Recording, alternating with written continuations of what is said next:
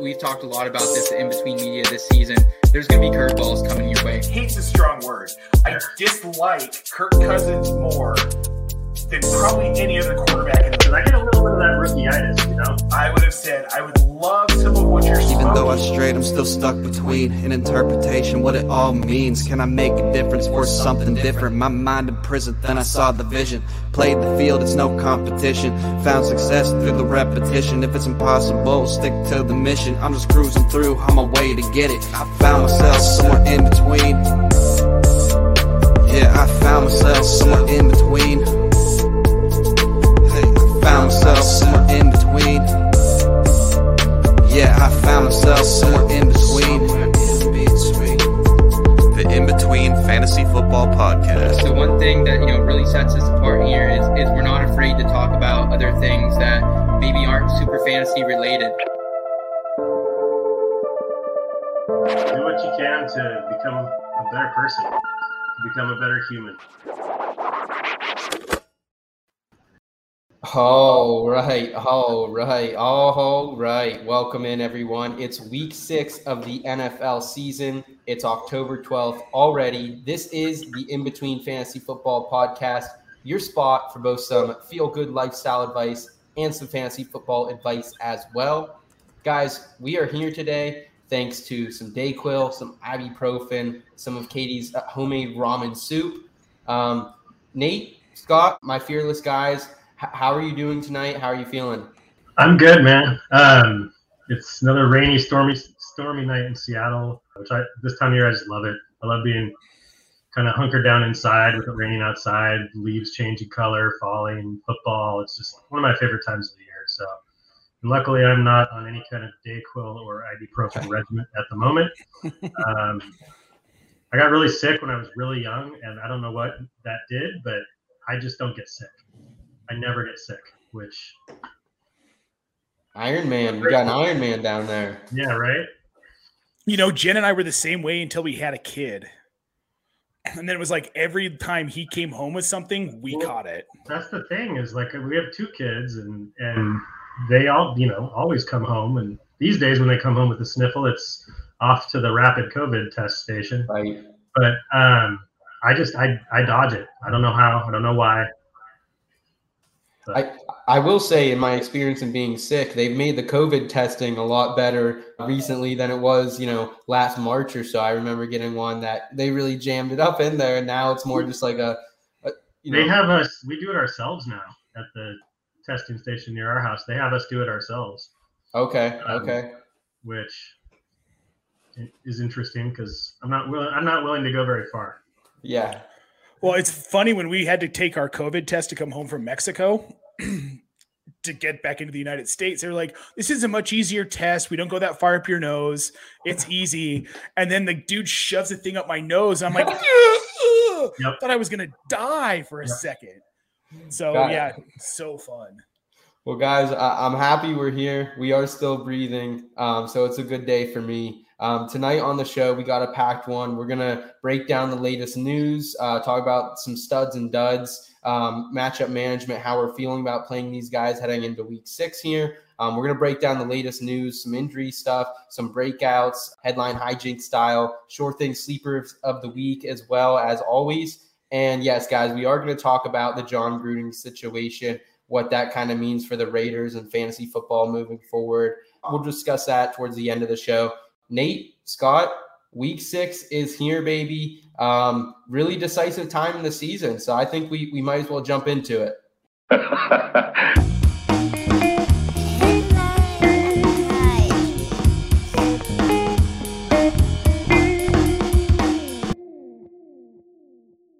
Guys, when is Cam Newton going to land somewhere? I don't know, man. I'm not sure. He might be like Canadian football or like fan-controlled football bound eventually. I accept if that ever comes back. Russell Wilson's the latest injury, so the talks sparked immediately after that. I'll bring Cam Newton to Seattle. As a Seahawks fan, no, thank you. I have nothing against Cam Newton, but I don't think that would be any better at this point than Geno Smith. So just a quick question, though. Sure. They brought in Blake Bortles for a workout today. How do you feel about that? Cam Newton or Blake Bortles? Wow, that caught me off guard. I did not realize that Blake Bortles had come in for a visit. I mean, if I had to choose between one of those two at this point, I'd probably choose Cam Newton. He's at least played recently. Yeah. I mean, Bortles has a cool house and everything, but like Cam's played recently. Fair. Guys, talking about a Russian dynamic quarterback, let's talk about Lamar Jackson in this wild Monday Night Football game. If you guys had any of these Ravens players, whether it was Hollywood Brown, Mark Andrews, Lamar, you're probably like me. You're sitting there halfway through the third quarter. Hollywood didn't have a reception yet. Mark Andrews had, 10 points or so, and Lamar Jackson was still in single digits, fumbled, went down to, I think it was like 7 points. They come all the way back, guys. It was just a truly insane game, probably one of the best of the season so far. My headline for this game and what we witnessed on Monday night is Buckwild in Baltimore, because it really was Buckwild. I know I had some friends there who just said the atmosphere was awesome. Super happy to see that. Lamar, guys, he goes for completes 37 of his 42 passes, goes for 442 yards and 4 touchdowns. Adds another 62 on the ground. For Mark Andrews, guys, 147 yards, 2 touchdowns, and Hollywood Brown all in the second half, man. 9 receptions, 125 yards, 2 tutties for him. Guys, I want to start off asking what was your guys' just like not fantasy perspective, but just like fan perspective watching this last night? For me, it was just, so there's been a ton of the way I'm kind of looking at it. There's been a ton of injuries. We're all aware of that. But on the flip side, if there's any kind of balancing going on by the fantasy gods out there, we have been blessed with a lot of really, really good football games. Just back and forth. I mean, Cleveland Chargers game was insane. The Packers Bengals game was insane for weird reasons. But man, that Monday night game was. And for it to be the Ravens to do that in the second half, it's just we're so used to the Ravens being this run-heavy team that, if they get down in a shootout, that it's just over. But, it was a sight to behold, in my opinion. The Colts, they basically blew that game. But credit where credit's due. Lamar, I think I saw the stat today, first quarterback in NFL history with a certain amount of passing yards, a certain amount of pass attempts, and being above 80% completion percentage. First one ever. Yep. There it is. It was over 400 yards and 40 attempts, I think, is what it was. Slack Brad. That's what he does. Yeah, I know. Nate, what was your takeaway from this, man? Just like from a fan perspective. So, as most of you know, if you're watching the show, we were in a family reunion in Ohio over the weekend. And our travel home day was Sunday. So I got to watch literally like no football all weekend. It wasn't possible. I caught about 2 minutes of the Bronco game as we were getting ready to go through security in Columbus. It's the first opportunity I had. And we didn't get to watch the first half of that game. And before we turned it on, Jen said, I don't know if I want to watch this game. It's been really boring. Then we looked at each other like, yeah, but these teams, it's going to be an exciting second half. And man, talk about if that's the only half of football I got to watch all weekend, what a half to get to watch. I think what all of the people that said Lamar Jackson couldn't throw the ball, I hope that they're eating their crow today, because we saw what he can do when he has to do it. And that was unbelievable. Lamar Jackson balled out. Like, should he be in the MVP conversation again? I think so. Did we just see? Absolutely. Yes. And Hollywood Brown, like, can we put the worries about Marquise Brown being Hollywood to rest? He had an off year last season, but everybody did. It was a weird season. It was a weird year with COVID. Hollywood Brown looked phenomenal last night. He looked like a wide receiver one. He's looked that way all season, guys. Yes. We've had a lot of, not up and down for Lamar. He's been pretty consistent across the board. He's right now QB3 on the season. Marquise Brown, wide receiver 5 on the season. Mark Andrews in that top 5 discussion once again here. Where do you guys see the realistic expectations for the Ravens? Because my thought process, my biggest takeaway from this outing was that the Ravens are shifting who they are. as a team right now. They don't have the running backs that they used to have. I mean, someone needs to get Latavius Murray off the field. I mean, every time they give him the ball, my soul dies just a little bit. Yes, I'm a Tyson Williams fan and a Lamar Jackson fantasy manager, but at the same time, it's so frustrating to see Latavius Murray run, at most 5 yards into the offensive lineman and not go much farther. Right now, guys, they're averaging 30.4 rushing attempts per game. That's 6 in the NFL compared to the last 2 seasons where they were the number 1 team, averaging over 34, almost nearly 35 rushing attempts in 2019, 2020. So are you guys as bought in on the Raving passing game as I am? Because I don't think this running back situation is getting sorted out. Like, we're hearing trade rumors that one of these running backs could be on the move. I'm sold on the passing game. I was sold on it before. I didn't buy into the Lamar can't throw the ball hype, whatever you want to call it, the narrative. But now that they actually have to do it, and we've got Rashad Bateman coming back. Yeah. So that offense only gets more dynamic in the passing game. I'm all in on it. Yeah, I mean, I think it just shows. I mean, Harbaugh they've adjusted as needed. They had not 1 but 2, starting caliber running backs go down with injury, and add to that, their defense has not been what it has been in years past either. No, they've been pretty good against wide receivers, but I mean, they've been terrible against running backs. So it's kind of a product of necessity because of a lack of depth and talent in the running back room, and they're just in higher scoring games. The 10-7 Steelers Ravens games of the past are, at least for this season, I don't think that's going to be the case. So, and I mean, they've adjusted as they've needed to, and Lamar has shown that he can. And I mean, for all the disappointment that we had that Rashad Bateman went there on draft night, I'm pretty excited he went there now. Yeah. The pie is definitely bigger in Baltimore for sure. The defense has not lived up to what we've seen in the past from guys like Jimmy Smith, Marlon Humphreys, Calais Campbell. Outside of blocking a couple kicks this season, has not been himself. Still waiting for Patrick Queen to come on a little bit more. He's been solid on that defensive side. But, Scott, I think you nailed it here, man. It's a bigger pie this year. They don't have the running backs, and the defense just is not as good. So I think right now, if you have these Ravens players, you sit pretty. Maybe I try to trade Latavius Murray when I can, but that's just me. Good luck. Moving forward, guys, here, I did want to talk about another dynamic performance by a young quarterback, and that was Justin Herbert, guys, going over 40 fantasy points in 4-point per passing touchdown leagues. Him and the Chargers have looked exceptional this year. They have a really nice gap now for that AFC West. Of course, with him going wild, it also continues Mike Williams going wild. Mike Williams right now, wide receiver 2 on the season. He's been up in that range since about, week 2 after week 1. Scott, I know you nailed him after week 1 as one of those guys who could continue that pace. I do want to go to you, Scott. What is your headline here for what we saw out of Herbert and the Chargers? Mine is what it will always be when Justin Herbert goes off, and it's Herbie Goes Bananas, based off an old movie series where there was this Volkswagen bug that was alive or something. Herbie the Love Bug. Sure, yeah.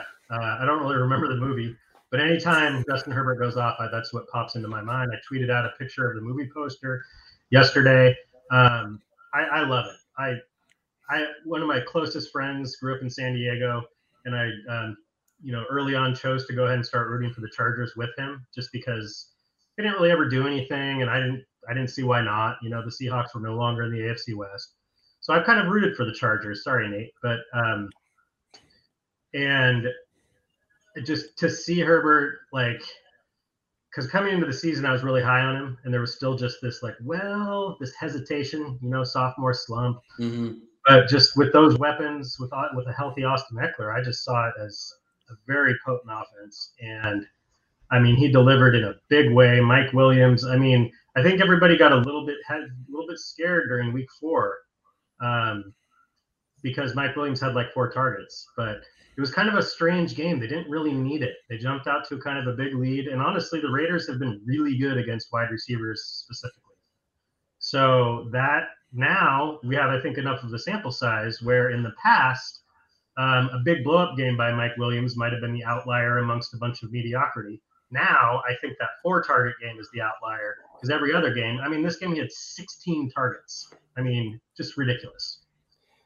Nate, I want to throw it over to you. A couple weeks ago on the show, we discussed between the three of us where we saw Mike Williams finishing for the season. I think we can all say we have Austin Eckler as a top 5 back the rest of the season. He's been phenomenal. Outside of Derrick Henry right now, I don't know who you want on your fantasy back or as your fantasy RB1. So, talking Mike Williams here, obviously him and Keenan Allen, they're both top 5 in the NFL in targets right now. So we know they're dynamic. We know they're going to be good. But Williams seeing a higher, more valuable targets with those deep shots, and they're connected. Where do you see both Mike Williams and Keenan Allen finishing the season?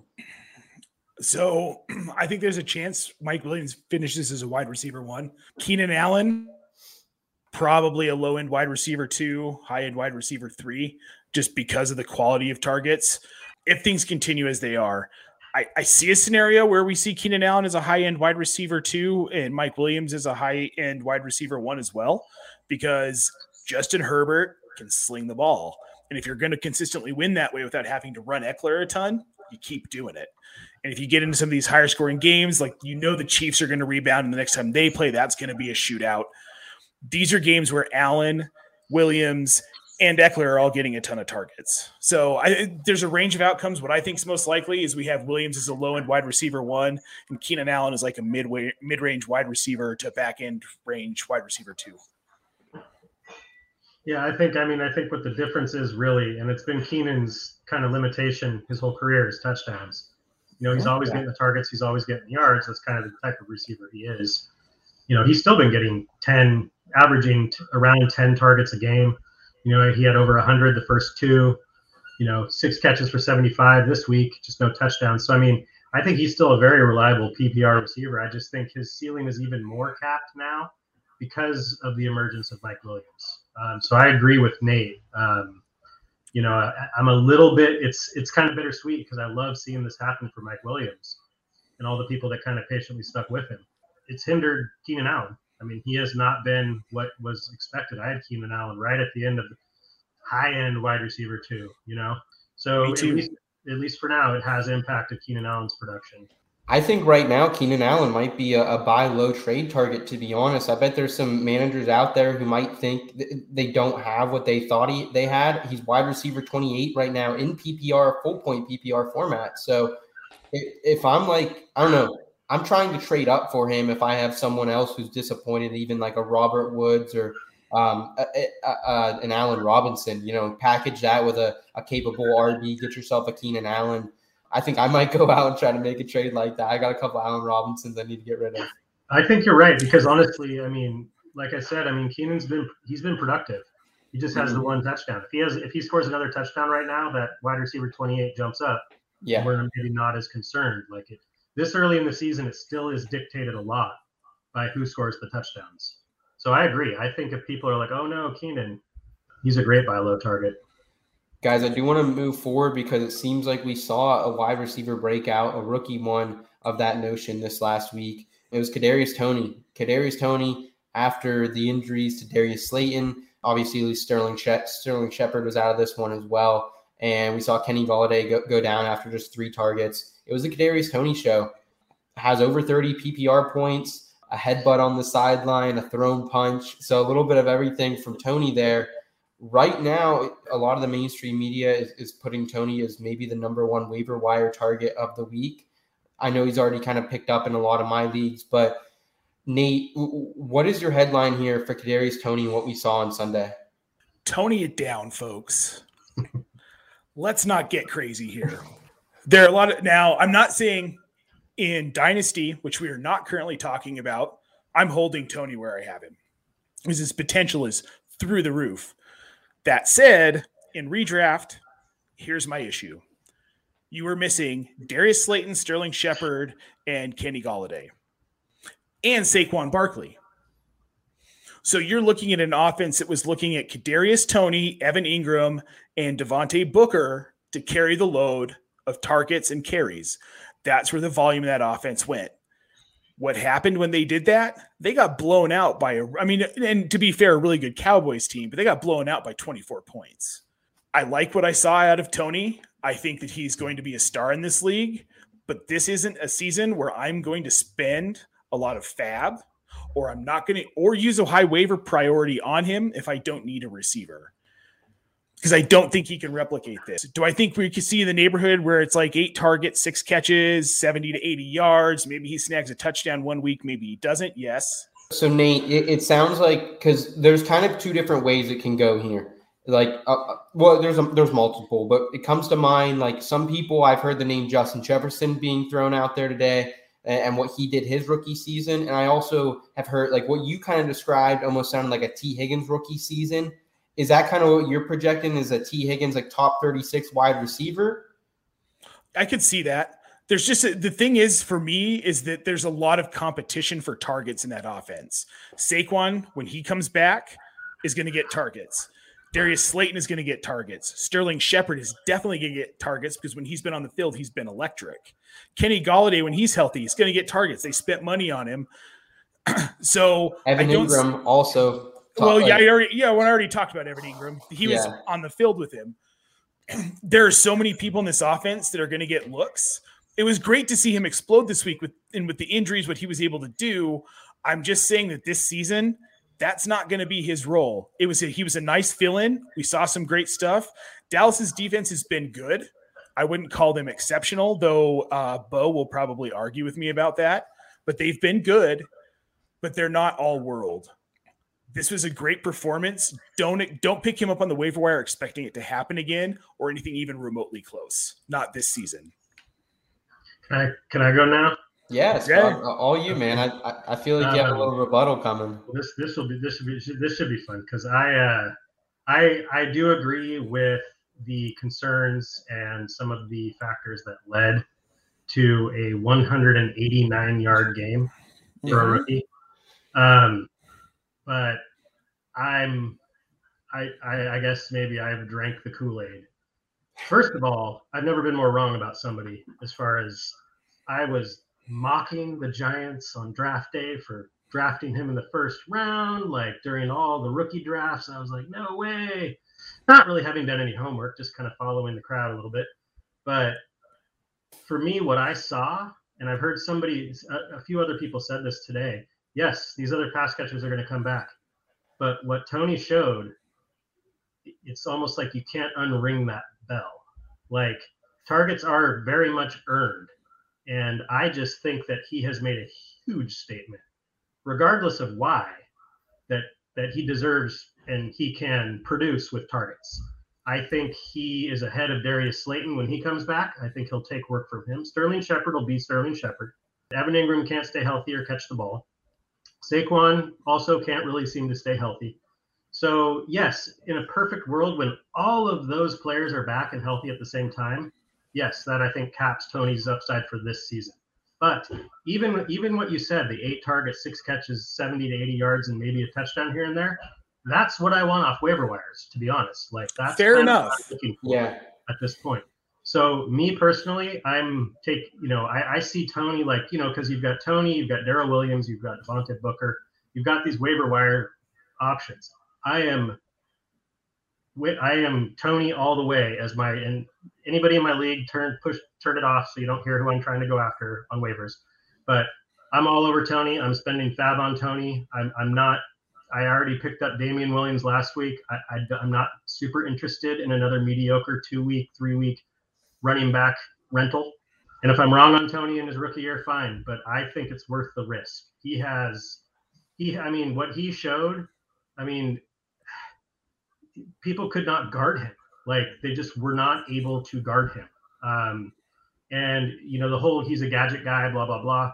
Gadget guys don't get 13 targets regardless of what the situation is. So, yeah, I'm much higher on him. Excited to see how it plays out, guys. Just real quickly, I just want to go around the room. If you had to pick one Giants pass catcher to have on your team, not a running back, either a tight end or one of these 4 wide receivers, who would it be rest of season? Nate? I'm probably still going to say Sterling Shepard. Scott? Kadarius Toney. All right, I'm going to go Sterling Shepard too, but I think the gap's closing a little bit. Definitely want to see what it's going to be with Sterling Shepard back out on the field, guys. Let's go ahead and move forward in the show here to a new segment on the show, Matchup Management. This week, Matchup Management is presented by our friends over at Underdog Fantasy. If you guys haven't been playing Underdog Fantasy this season, I highly suggest you go over to Underdog Fantasy, grab the app, whether it's the Google Play app, whether it's the iTunes app, whatever it is, go over there, download it. Guys, they have 3-man, 5-man drafts that you can be playing. We've been having a lot of fun every Sunday on the DFS Tailgate Show. We do some pick 'em parlays. And if you hit one of these parlays, 3, 4, even 5-leg parlays, it can really, really cash in. I saw a couple people who played it for the first time this last week, hit a couple $100 on a couple big parlays. So guys, it's a lot of fun. It's really easy. Head over to Underdog Fantasy. If you're going to head over there, make sure you use our promo code IBT. And when you deposit $10, we'll give you $10 in credit. Thank you to our friends over there, Underdog. Let's go ahead and head into some matchup management.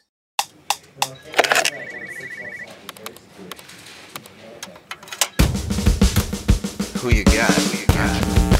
Matchup management. Who's it gonna be?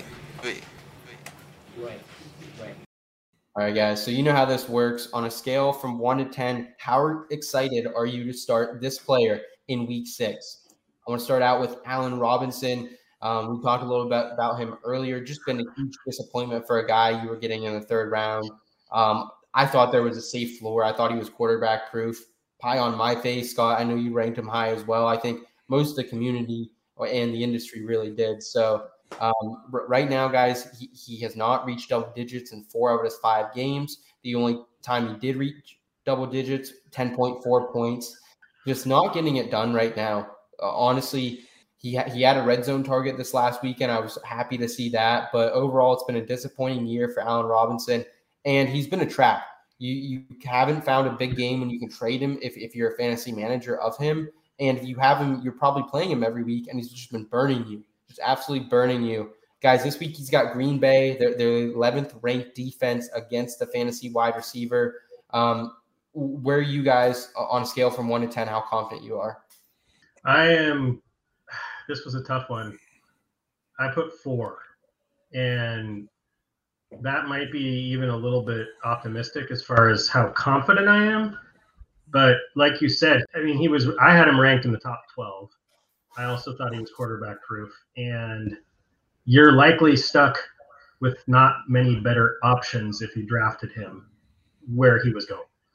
So that's why it's a 4. I mean, the thing is, though, it's like, it'd be one thing if the Chicago passing game was flying up and down the field and A-Rob was just not a part of it. But it's been just a dumpster fire so far as their passing game. I mean, Allen Robinson, he has the only touchdown.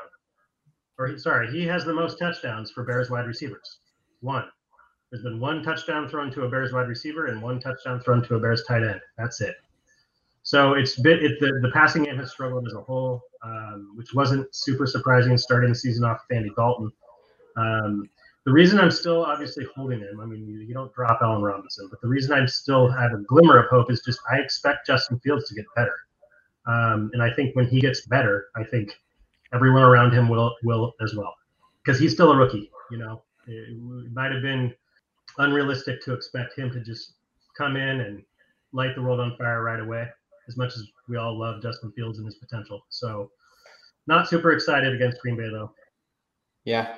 Nate, where are you? Scale 1 to 10, how confident are you? 1.5. I'm not starting him. I just don't see a reason to do it this week. I feel trapped in 1 league, so I may be starting him, but I would say I'm probably about, like last week I was maybe at a 4 this week after being burned by him 4 weeks in a row. I'm probably a 2. So we're weary. All right, guys. So next person here on our list of matchup management, Nate, how confident are you in Chase Claypool? Comes off another 24 PPR point performance. Right now, he's wide receiver 19 on a points per game basis. Obviously, we unfortunately saw Juju Smith-Schuster, the talented wide receiver there in Pittsburgh, go down for the season, maybe his last in Pittsburgh. Right now that they have Seattle on the docket this week, ranked 26 to the wide receiver position, flooding a lot of points to that wide receiver position. Nate, how confident are you in Chase Claypool here in week 6? I'm going to say 9. I like the matchup. I mean, with Juju gone, Ben hasn't looked as awfully awful as of late as he did earlier in the season. The Najee Harris, Broncos, right? You had to bring that up. Thanks, Seth. Sorry. To be fair, I have 2 Steelers jerseys, so I can't be that sad. But I like the Claypool situation this week. The Najee Harris target train has cooled down a little bit. And I think Claypool is going to factor into that offense pretty heavily, especially against a weaker Seattle defense that likes to give up points to the wide receiver in fantasy. 9. I'm a big fat 10 on this one. The Seahawks secondary is a big giant mess right now. Trey Flowers wasn't really that great anyway. Asked to be released and got his wish. He was released. So they basically have DJ Reed, DJ Reed's been pretty good. And Sidney Jones, who I love Sidney Jones. He's a former UW Husky, but he's been terrible. So, that deep ball they gave up to Deshaun Jackson last week on 3rd and 10 was just to totally change the game.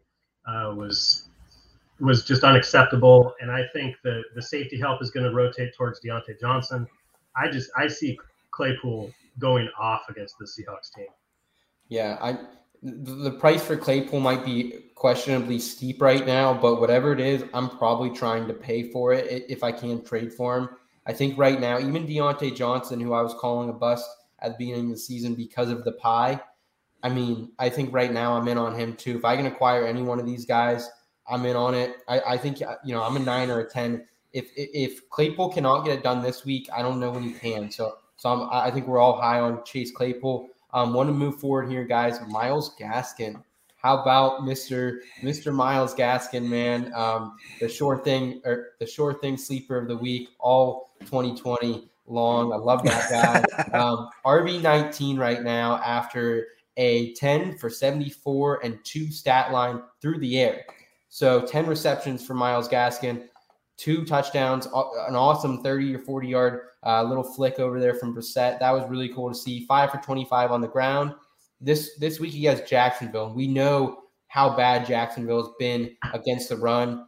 They just gave up another 130-burger to Derrick Henry, 3 tutties for him as well. Obviously, different caliber running back there. But are you guys excited to play Myles Gaskin this week on a scale from 1 to 10, keeping in mind that Dolphins could maybe get out to a lead and possibly want to work in more Malcolm Brown or Salvin Ahmed? He didn't play this past week, did he? I believe he was active, yes. Oh, okay. I said 6 for Myles Gaskin.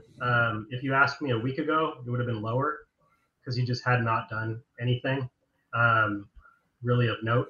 But I think he showed he's still got the pass catching chops this past week, and Jacksonville is a good match. However, Jacksonville has been somewhat decent against pass catching running backs. They've been pretty atrocious against running backs, but they've been okay, top 15 against pass catchers. And part of that's probably because the Titans didn't feel the need to throw it to their running backs. They just handed it to one of them. Yeah. Sure. So yeah, I'm it's kind of how I felt about Myles Gaskin since the preseason. 5 or a 6, kind of a meh. Gaskin's a guy though. During Bionado Week 7, you're gonna want to roll out there. Well, Scott, I guess we're not going to agree on anything tonight. I'm at like a 2. I'll start him if I have to this week because of the matchup, but I don't. He hasn't been productive this season, and 1 week doesn't make him worth much in my eyes. I need to see it a couple times, and I don't think we're going to see it again. I think that was it. I think this Miami offense isn't great, especially with Jacoby Brissett at quarterback. I don't think they really know what to do. I think they're lost without Tua, which doesn't make sense because we were talking about them trading for Deshaun Watson. But they feel lost to me. And this week was Myles Gaskin week. Next week's probably not going to be Myles Gaskin week. Maybe. But if I have someone else to roll out, I'm not putting him ahead of most of the guys I have on my rosters. I think right now with 4 teams on bye, I think I'm still sliding him in. I think I'm probably a 7. And you guys know I'm a Gaskin truther, so definitely a little bias coming on my end. But I think the PPR floor is going to be there. I can't explain really what happened in week 4. I don't understand how he only had those couple of touches. I can't explain that from an analysis standpoint, but I do still believe in Myles Gaskin. I think he's going to have that PPR floor. Jacksonville obviously gives him a higher ceiling. So I'm excited to see what he can do on the ground this week because like Scott said, they haven't been, super flooding points to the receiving backs, but more on the ground as we saw Sunday with Derrick Henry. So this could be a big game for Myles Gaskin to head in the right direction, even more so if he can get it going on the ground as well. Guys, I want to move to just a pair of waiver wire running backs. Just want to quickly touch on them. Clyde Edwards-Helaire obviously goes out of Sunday's game. MCL sprain, you hate to see that.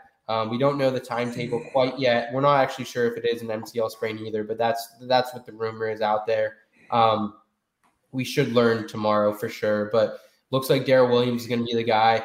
This is a similar injury to what David Montgomery is dealing with as well. So about 4 to 5 weeks is probably what we're looking like with Clyde. We don't really know what his recovery speed is like as a pro.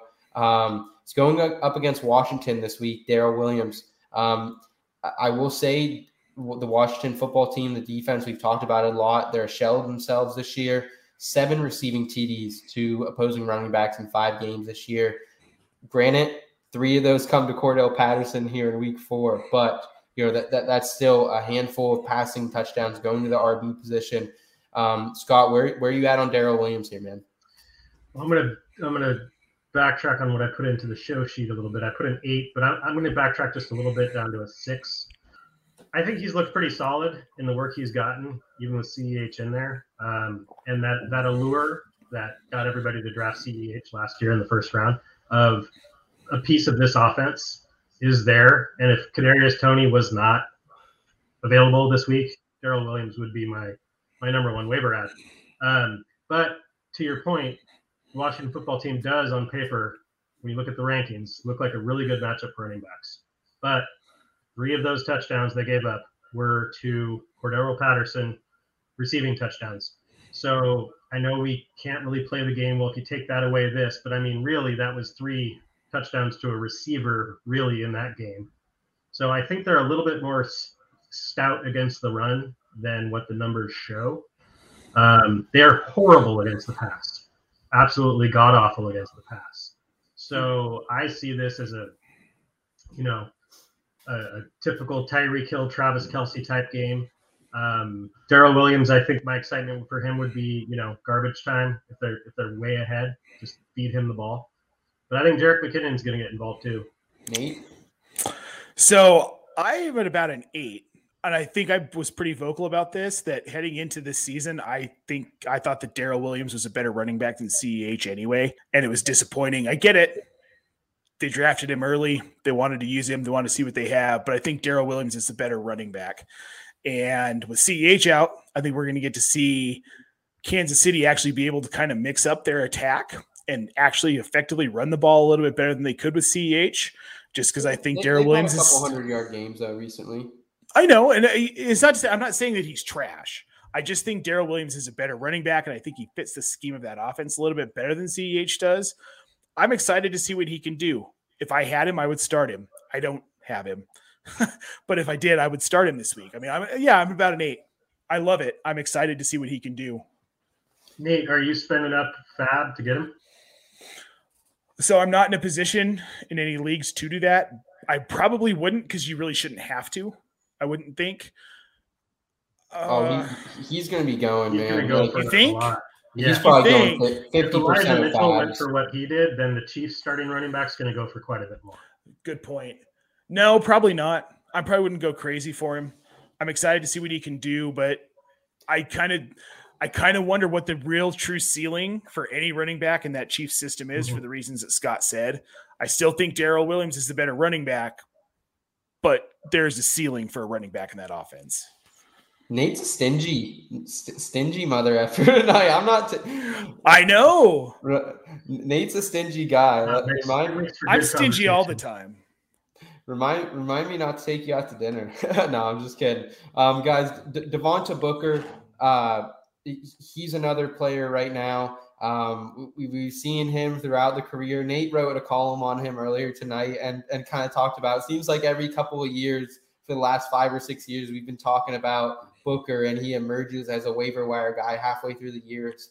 I can literally remember picking him up using a waiver claim my freshman year of college. I'm 2 years removed from college now. So that tells you how long. Year. Yeah, that's how long Booker's been around. He's kind of been a factor in the fantasy scene for a while.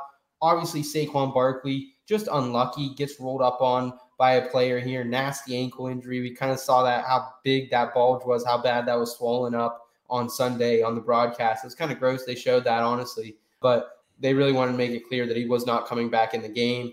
Obviously, gets the Rams this week, guys. He went over 20 points last week in Saquon's absence. The Rams, they're a great defense. We know what they are on paper. They're Aaron Donald up front. You can't really run to his side of the line. Jalen Ramsey's a great cornerback in the secondary as well. They're about middle of the road to running back, so they're not a stout defense to RBs by any means. Scott, where are you at on Booker, man? Are you throwing him out there?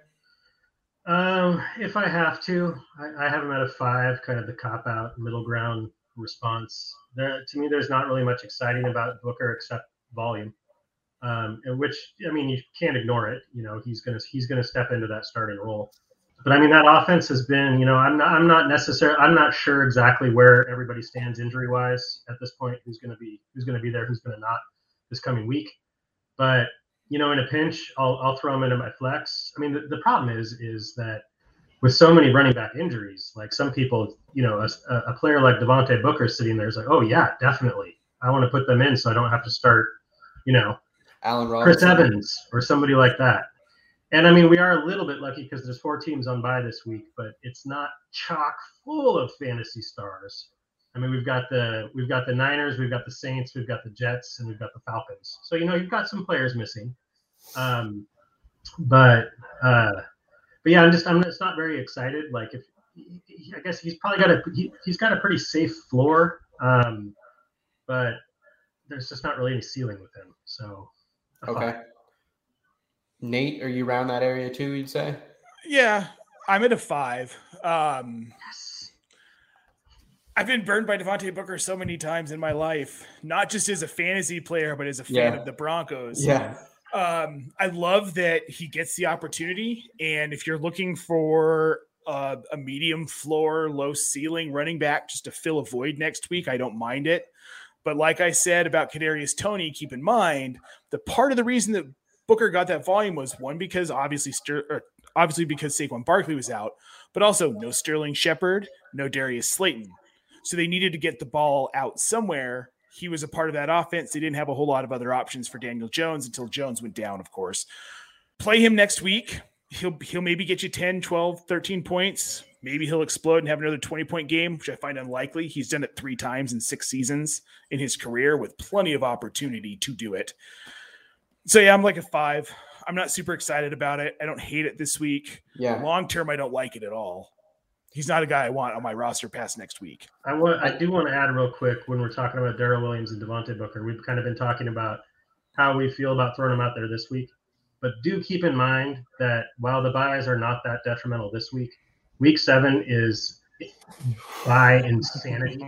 There's 6 teams on bye. Not only are there 6 teams, but you've got Dallas, Buffalo. I tweeted out a list of the players that are going to be out. It's crazy. So even if you aren't going to start Darrell Williams or Devontae Booker, both of them are likely going to be playing in week 7 as well as the starter based on the injuries to the people in front of them. So be looking at week 7 now. Yes. Yeah, I agree with that, guys. And one thing, just keep in mind, I'll round out the conversation. Wayne Gallman last year was very productive with this same, different style Giants team, but he was productive. He was an RB1 for about a month stretch there. So I think Wayne Gallman is a better running back than Booker for sure. But something to keep in mind out there when you're spending your fab tonight. Guys, I do want to head into our next segment, short things, sleepers of the week. Yes, it's cold and flu season, but I still got that beach vibe in me, baby. And it is presented this week by Stevens Quality Barbering Services. That's our guy, Noah Stevens, up there in Kerwinsville, PA. Whether you live in Jefferson County, Clearfield County, Indiana County, Center County, McKean County, any of your Western Central Pennsylvania counties, if you guys want a quality haircut at a quality price and just have an overall quality experience, guys, head over down to Noah on State Street in Kerwinsville. You can go to stevens-quality.genbook.com to book an appointment today. He'll get you hooked up right, guys. Always hooks me up right. I have a hat on tonight, so you can't see the finished product, but I promise you it's looking nice under there. It's looking nice. Let's go ahead and head into Sure Things Sleepers of the Week. It's the Sure Thing Sleepers of the Week.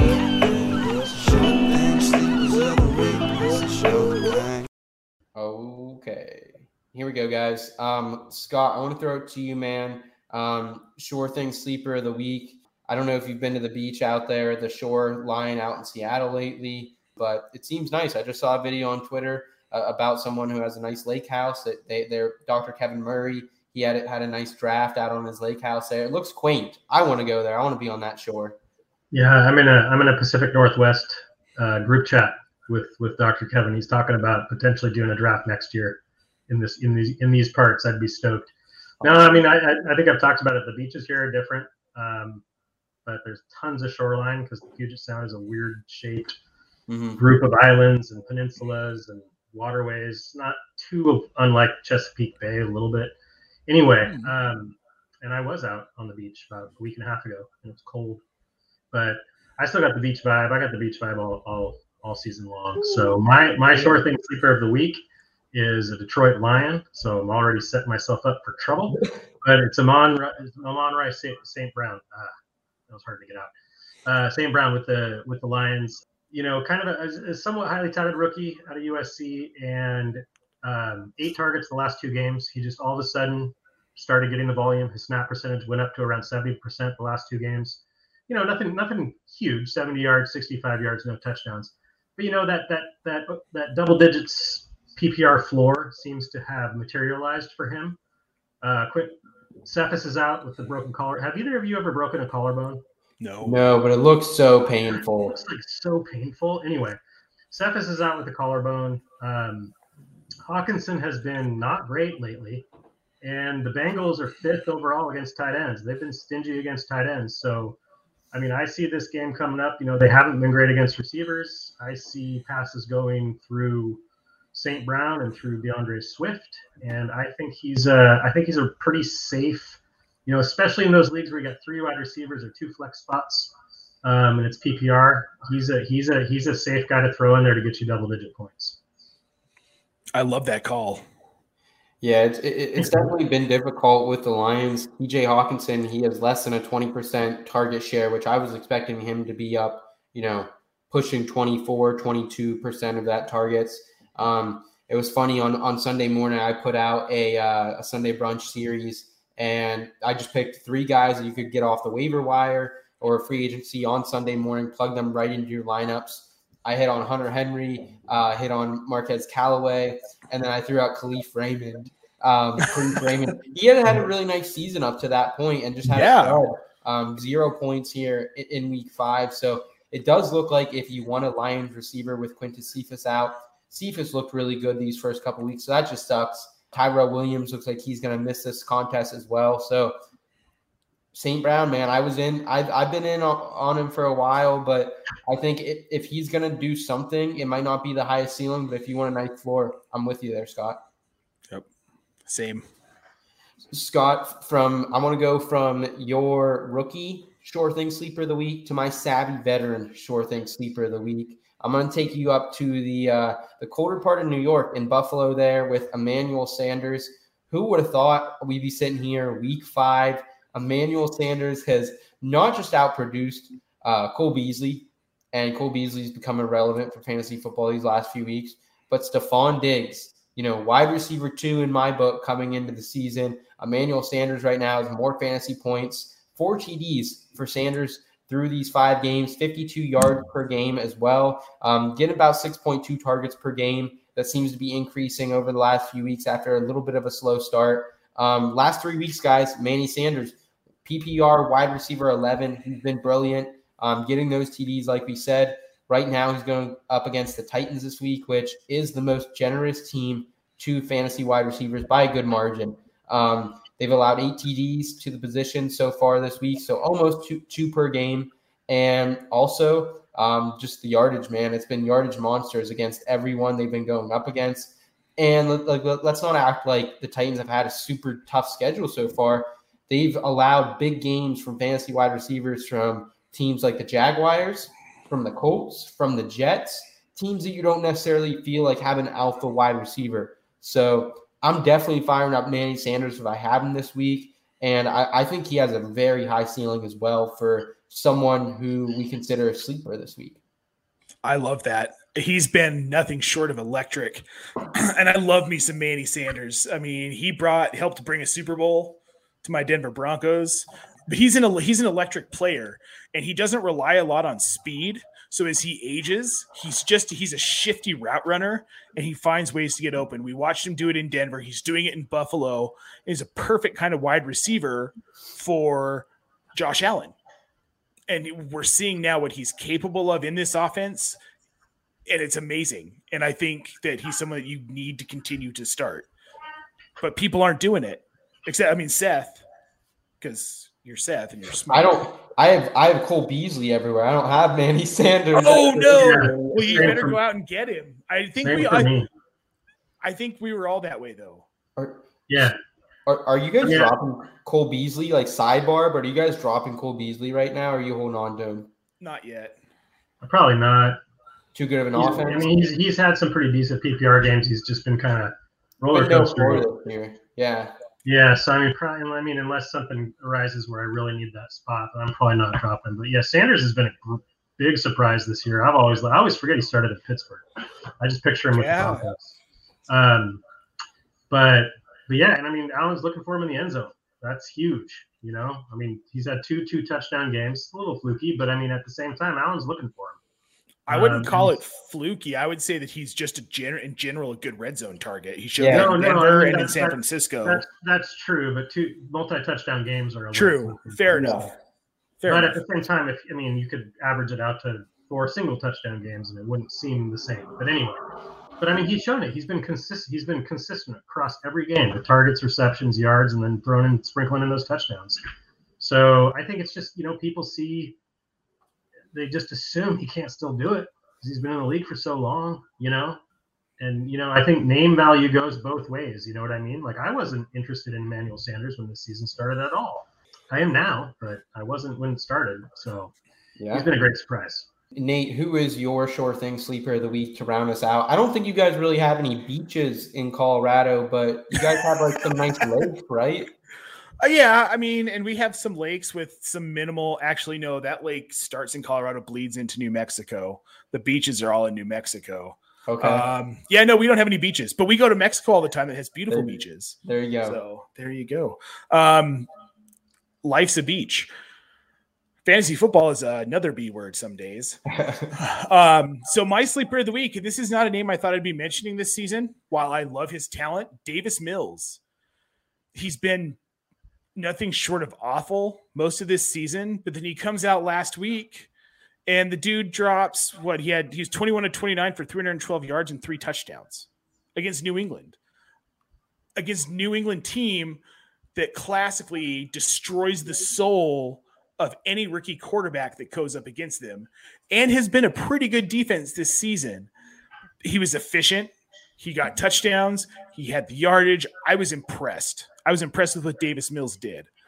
Now we're going up against an Indianapolis team that averages giving up roughly 25 points a game to the quarterback position. We saw how Lamar Jackson carved them up last night, and I'm not comparing Davis Mills to Lamar Jackson, but the opportunity is there for him to spread the ball out and for him to have another high-scoring game. If you're hurting at quarterback, if you need something or someone, let's say that you roster Jimmy Garoppolo and then Trey Lance, and now you've got a bye week and you're just desperate at quarterback. Yeah. Davis Mills is a guy that I'd fire up this week against Indy. I'm not saying you want to roster him all season long, but in this week 6 matchup against Indy, I think it's a solid play. Yeah, like if you have Russell Wilson and Matt Ryan, let's say, in the 2 QB league, And Yep. you lost Wilson and Ryan's on bye. Yeah, another guy, 2 last names. I didn't think I'd be talking about him. I'm now excited. I grabbed him in very late in a few rookie drafts, just like, oh, why not? Right. But yeah, Tennessee, the way you attack Tennessee is through the air. Or sorry, Indianapolis.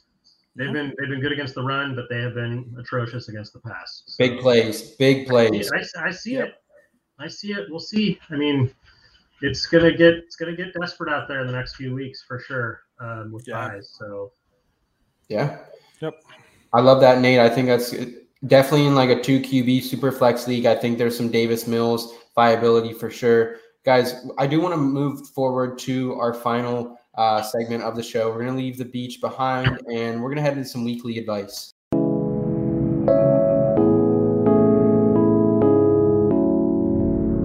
Weekly advice.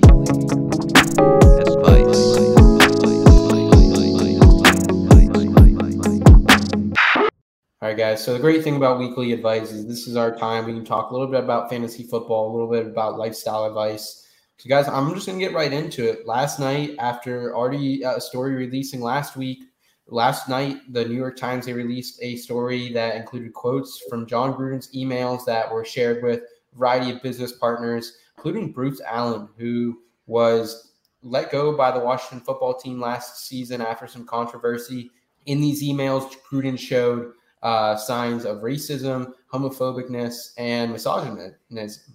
And guys, it was just, if you actually go and read the article, it's pretty sad to see the things he said, and it was definitely tough for this news to break during Monday Night Football, considering John Gruden was the face of Monday Night Football with Jaws for how long. So super disappointing. Obviously, Mark Davis, Raiders owner, meets with him.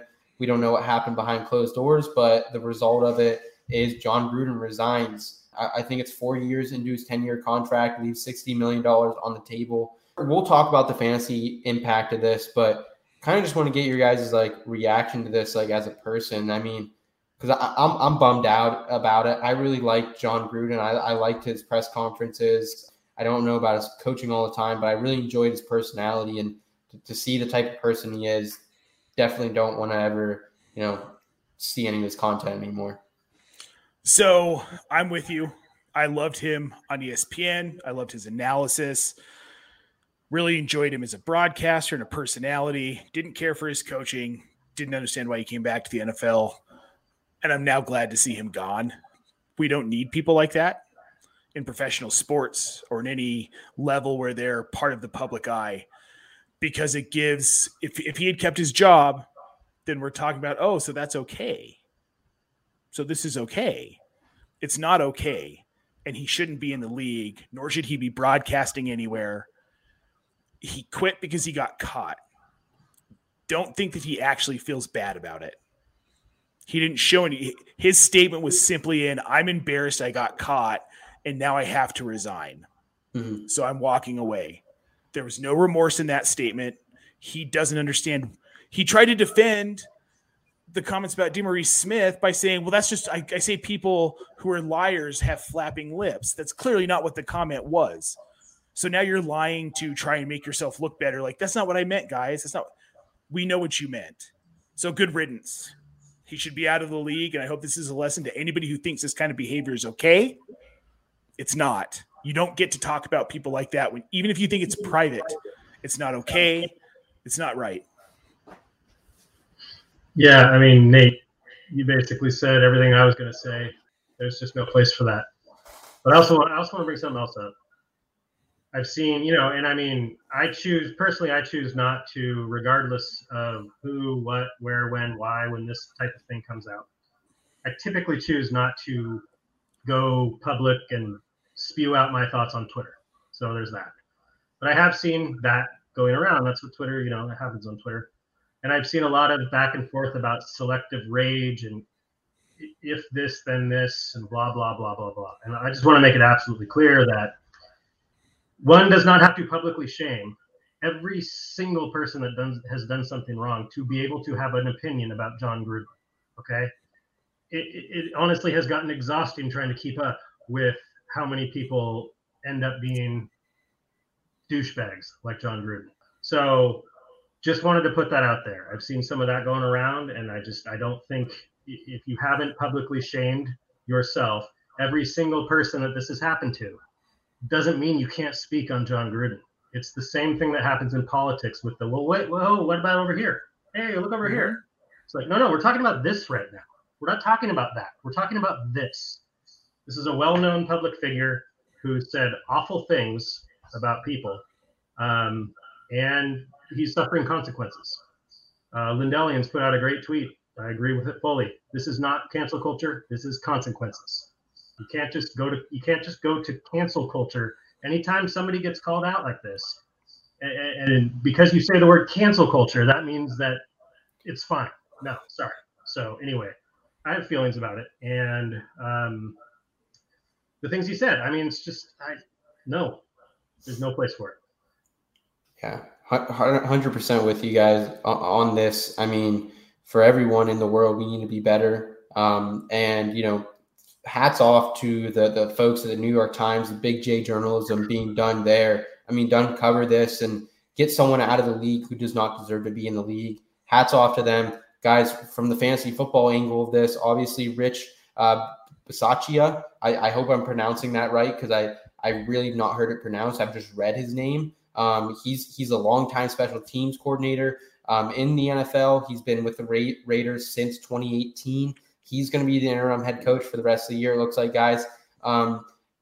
There's not a lot of information on this guy, what his tendencies are. I mean, he's a special teams coordinator, for crying out loud, but we do know he's a smart coach. He's climbed the ranks throughout the college ranks. He spent some time in some big FCS schools. So I'm expecting hopefully some good things from Rich. What do you guys think? What are you doing with your Raiders players right now? Like, if we're being honest, I mean, the only Raiders players that in a single QB league that we're really talking about on a consistent basis, it's Darren Waller, it's Josh Jacobs.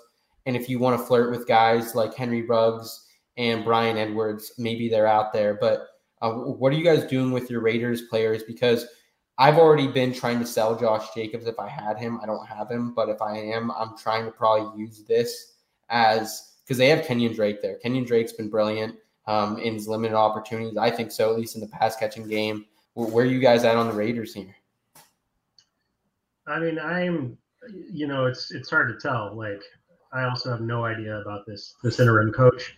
Honestly, the only pieces I have personally, and I know that's not necessarily relevant to the people watching, but is Henry Ruggs and Hunter Renfrow. Those are the only two pieces of the Raiders I really have. I didn't end up with Waller anywhere, and I'm not a Jacobs guy. Take that back. I do have Kenyon Drake on one team. But I don't think you can do anything but just see what happens. Like, I don't, it's one of those weird situations where you can't really sell high. Like, there's not really a sell high opportunity. I mean, maybe with Darren Waller just based on name value, but I don't want to sell Darren Waller.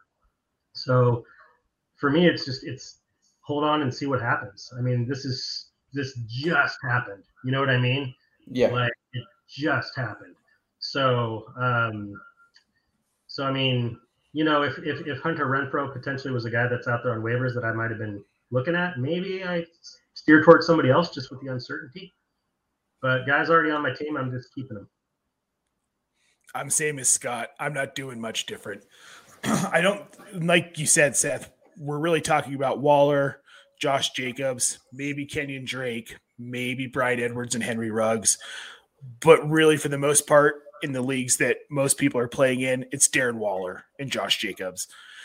Josh Jacobs is already someone most people are trying to move off of. Darren Waller is someone I will never move off of. Not ever. Yeah. So I don't think it changes much. Yeah, I don't think it changes. I think if anything, we're hoping that by the end of the season, some of these guys have more value and are actually getting used appropriately by the new coaching staff. Yeah, I mean, it could swing in Josh Jacobs' favor. He hasn't really got a lot of pass-catching love so far, but maybe that changes here with the new regime. We'll see what happens, guys. There's really no telling what it's going to be these next couple of weeks. Guys, before we round it out here, I did just want to bring one more thing to light here. Urban Meyer and the Jacksonville Jaguars mess it's been this season. Obviously, if you guys have been around social media or the sports news of last week, you probably already know this is kind of old news at this point, but we didn't get a chance to touch on it last week. Urban Meyer after their Thursday night game against the Bengals in Ohio 2 weeks ago. Did not fly back with a team. Was caught at a bar on camera.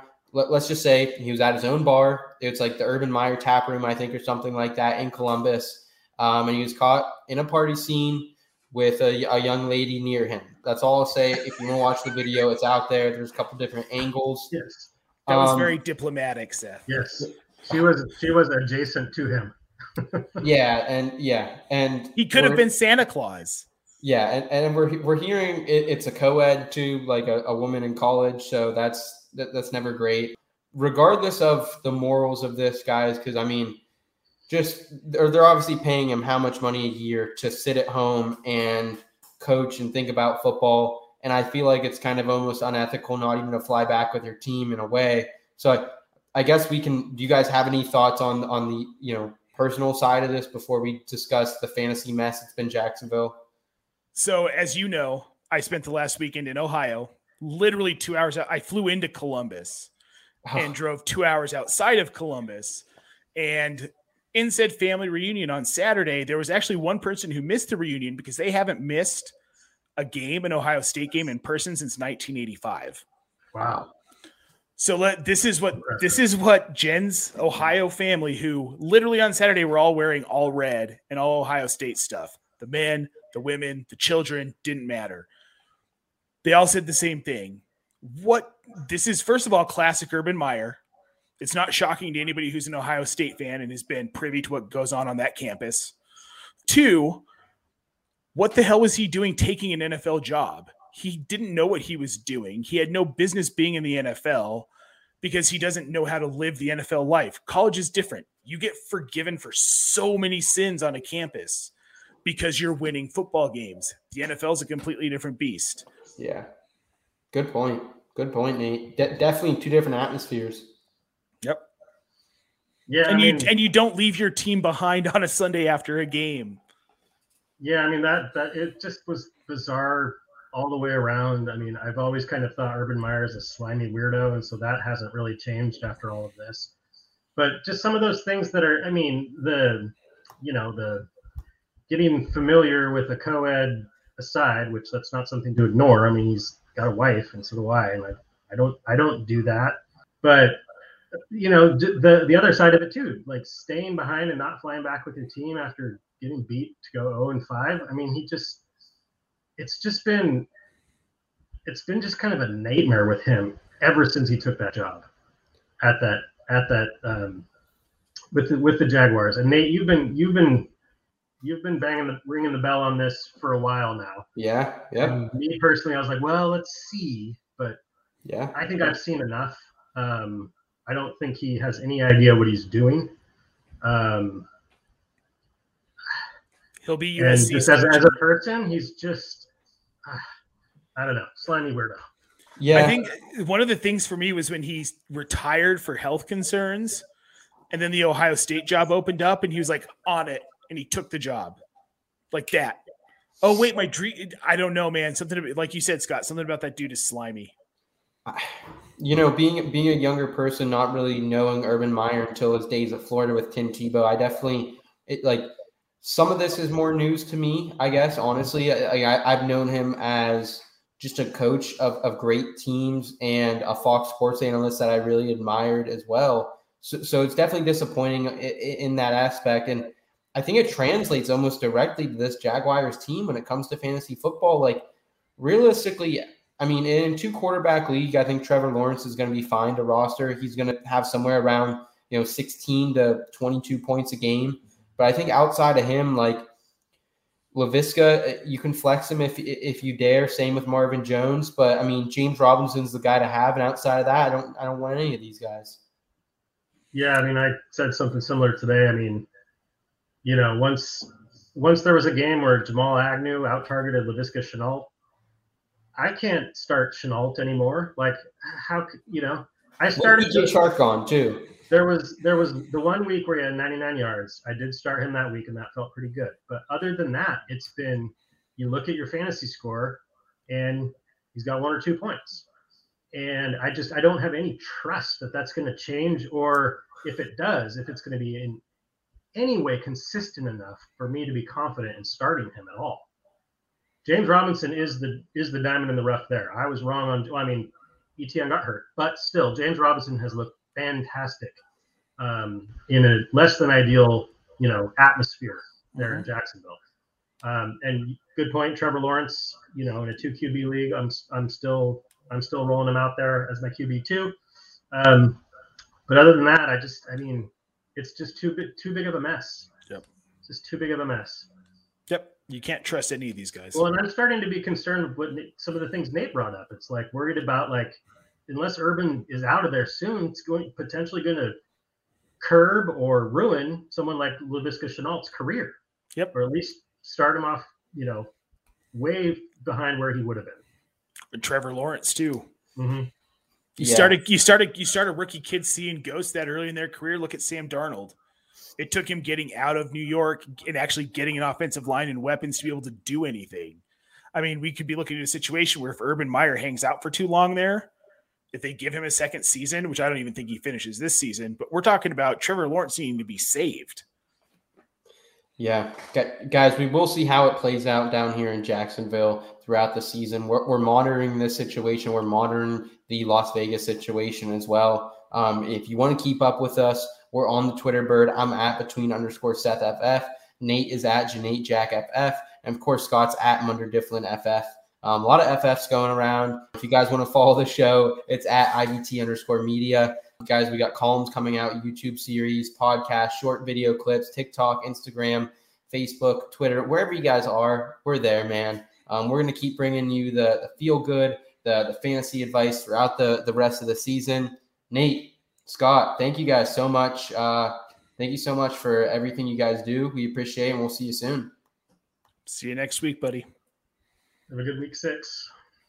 The In Between Fantasy Football Podcast. The one thing that really sets us apart here is we're not afraid to talk about other things that maybe aren't super fantasy